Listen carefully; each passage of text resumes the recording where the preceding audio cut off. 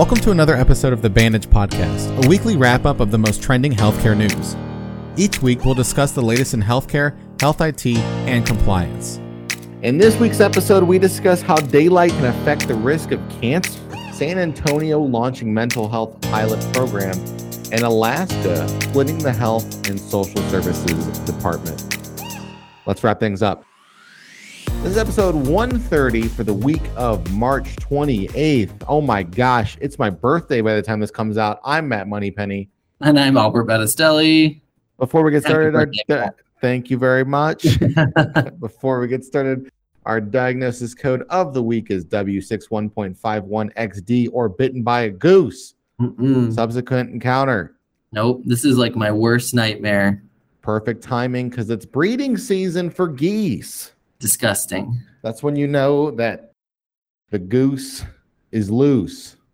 The goose is loose. You start seeing geese on the road because they're crossing it, and it's like, what are you doing, goose?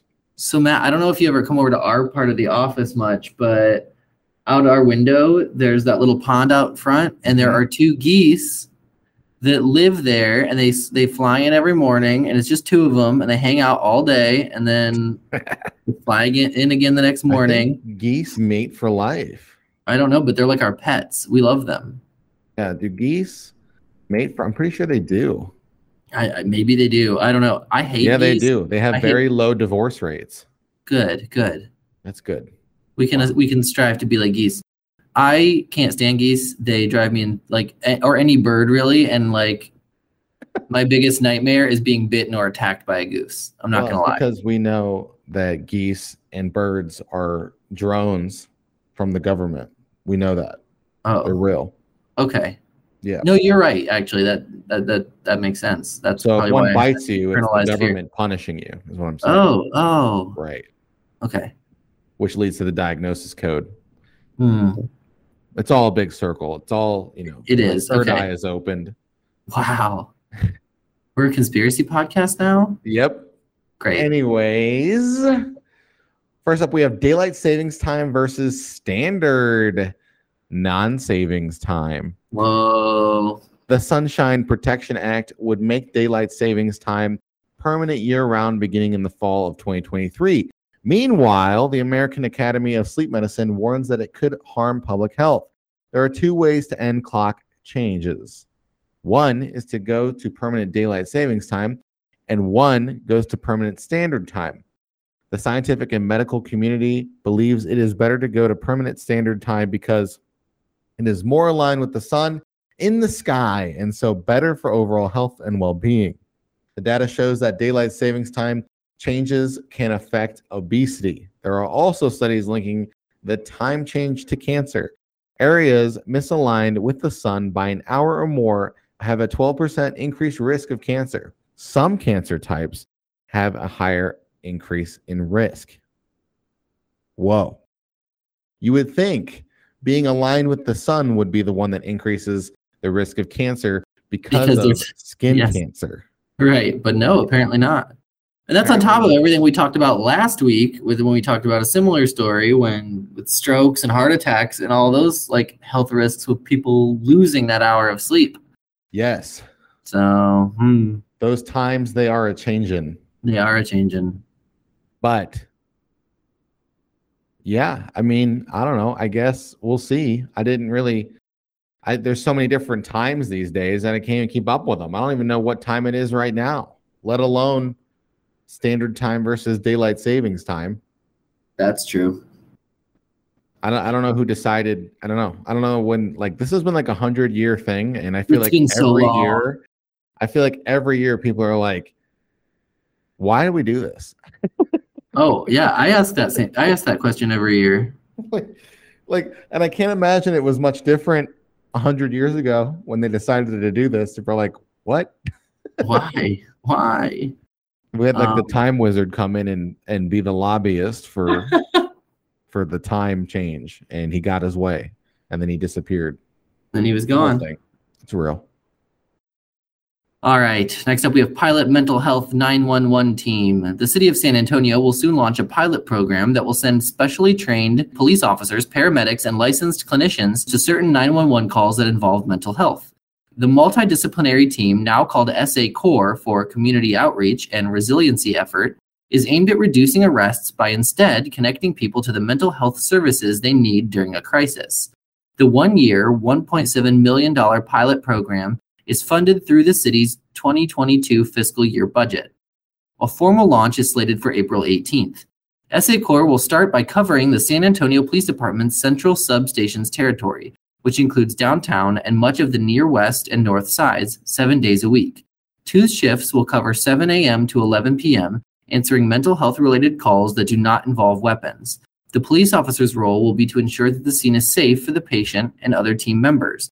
The clinician, provided by the Center for Healthcare Services, will perform behavioral health assessments, and the paramedic will address physical health concerns. That's cool. Yeah. I guess how do they determine whether or not there's a weapon involved? Yeah, how would you know via phone call? I guess Unless you ask them. Right. And I guess, if I guess the weapon is the indicator for escalation to get police out there to try to talk them down. Right, something like that. But this is good. I mean, anything that has to do with mental health in terms of protecting people with, that are going through hard times is good. Right. It's just a more robust approach. Does this muddy the water for the suicide prevention hotline? Ooh, yeah, I don't know. Good question. I mean, it's good to try something out, but isn't that the purpose of the suicide hotline?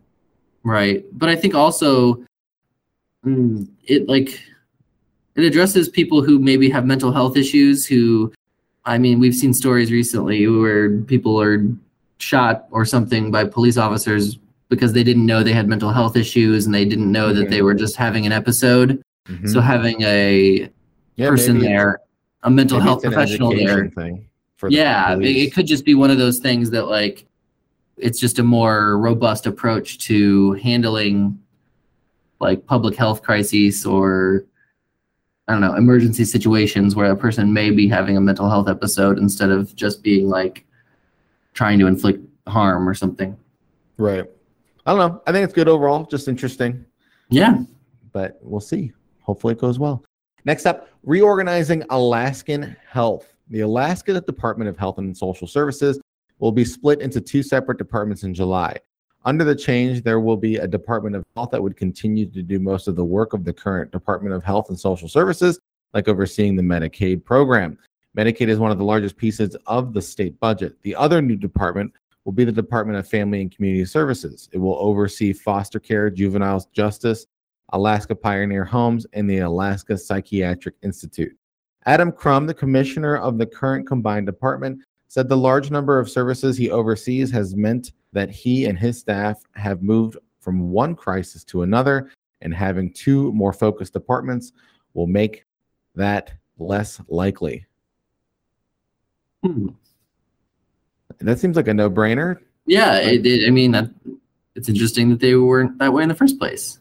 Yes, it's kind of like social services, although it affects health, should be separated because it's its own delineation from, getting a splinter or bitten by a goose. Bitten by a goose, yeah, true. So that's good. Love that. Happy for Alaska. People sleep on Alaska, but it's up there doing good things. We see you. We see you. We recognize you, Alaskans. Yes. Thank you. We have a huge Alaskan cohort of listeners. Sure. So this goes out to them. This one's for them. Yeah, this one's for them. Anyways, let's get on to our next segment. BREACH, Breach Patrol. It's a breach! All of the latest cybersecurity breaches. Welcome to Breach Patrol. We talk about the latest breaches all across the world. Oh my gosh, Albert, what is it? Okay, Lapsus is on a roll. Identity giant Okta has confirmed a January network breach after hackers posted screenshots overnight, apparently showing access to the company's internal systems. The Lapsus hacking group has published several screenshots to its Telegram channel, purporting to show internal Okta applications on January 21st. Lapsus claimed it did not steal data from Okta and that its focus was only on Okta customers. Okta is used by thousands of organizations and governments worldwide as a single sign-on provider, allowing employees to securely access a company's internal systems, such as email accounts, calendars, applications, and more. The news site publishing this article, TechCrunch, could not immediately verify the authenticity of the screenshots posted by Lapsus. A security researcher said that the screenshots contain several artifacts that suggest the hackers may have used a VPN to gain access to Okta's network. Looks like Lapsus found a lapse in Okta's cybersecurity. Oh my god. They sure did. Wow. Oh my gosh, Matt. Okta's a You're big so funny. organization, I'm pretty sure. And I think a lot of cybersecurity, actually, I know a lot of cybersecurity people use Okta Yeah. because it basically just automates some things in terms of like data entry, I believe, identity platform. All right. Oh no, it's like single sign-on. That's what it is. My bad. Yeah. That's a Which I guess streamlines processes, sure. Sure. But It makes it easier.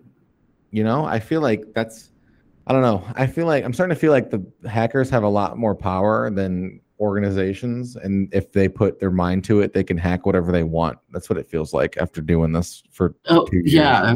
Reading all these stories every week. I'm like, They're just like, all right, guys, here's another one. low, but let's also just attack this place now. And they're like, all right, let's just put our energy towards it. Down goes the Russian government.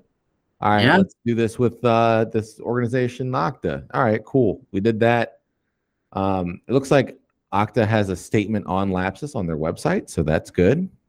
Interesting. The update was posted yesterday. An update was posted yesterday at 6:30 p.m. from the chief security officer. Wow. So yeah, they're doing things in terms of the remediation. They're doing a good job there. So congrats there. Hopefully they figure things out, and good luck, I guess. Next up, background check gets IT checkup. 4 parallel lawsuits filed this month accused a Massachusetts-based company called Creative Services Incorporated, or CSI, of negligently failing to safeguard private information. CSI provides background check services to employers, institutions, and governments nationwide. They determined that certain files dating back from November 2018 to November 2021 may have been copied from their systems as part of a cyber attack. Based on the investigation into this incident, it was determined that the information involved may include names and dates of birth, social security numbers, and or driver's license numbers. That's a lot of stuff. According to the 4 lawsuits, letters were sent in February to more than 164,000 people who had their information potentially exposed by the breach. Each of the 4 lawsuits attempts to establish a class action case against CSI, accusing the company of failing to effectively protect the personal identifying information of individuals the company has hired to check. Mhm. Class action lawsuits, 4. Yeah, Whoa. that's a lot. That's a lot. Whew. That's a lot of classes over there. That's expensive. Oh, gotta Because protect your information, folks. as we've broken down, class action lawsuits lead to very big fines, but they Mhm. don't really provide that much help to to the individuals who are affected. Because it's like, all right, if 164,000 people times $5 each, that's 820,000. Maybe they get $15 each. That's 460,000. So you see how it scales up, but it doesn't really. I mean, it's just more of like a headline grabber, in my opinion. It's a big payday for the lawyers. So I guess For sure, absolutely. That's what happens that's what happens. 4 when you're not lawsuits. up on your That's an option. cybersecurity, It certainly folks. is. It's certainly an option. Next up, we have massive EPHI leak in Texas. On March 17th, 2022, Dallas, Texas-based JDC Healthcare Management, which runs more than 70 Jefferson dental and orthodontics practices throughout the state of Texas, reported a security breach to the Office of the Attorney General of Texas that has affected more than 1 million Texans. JDC Healthcare Management explained that the malware gave unauthorized individuals access to its IT systems from July 27th, 2021 to August 16th, 2021, and its forensic investigation confirmed the attackers viewed or copied files on its systems that contained patients' electronic protected health information, or EPHI. JDC explained in its March 2022 breach notification letters that the comprehensive review of the impacted files is ongoing. But it has been confirmed that the types of exposed and compromised ePHI included names, dates of birth, social security numbers, driver's license numbers, financial information, health insurance information, and medical information.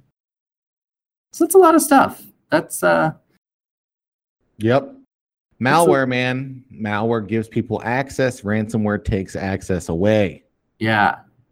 So don't randomly click on links Or download things. or download things or visit Don't 50 download Slate. the song Linkin Park Numb.exe. Oh yeah, definitely not. Just stick with Bad. the MP4s. Yeah, anything with the .exe you avoid. Don't Avoid. you don't want a surprise .exe. Surprise. Yeah, you don't want a ransomware.exe No. because you clicked on a surprise.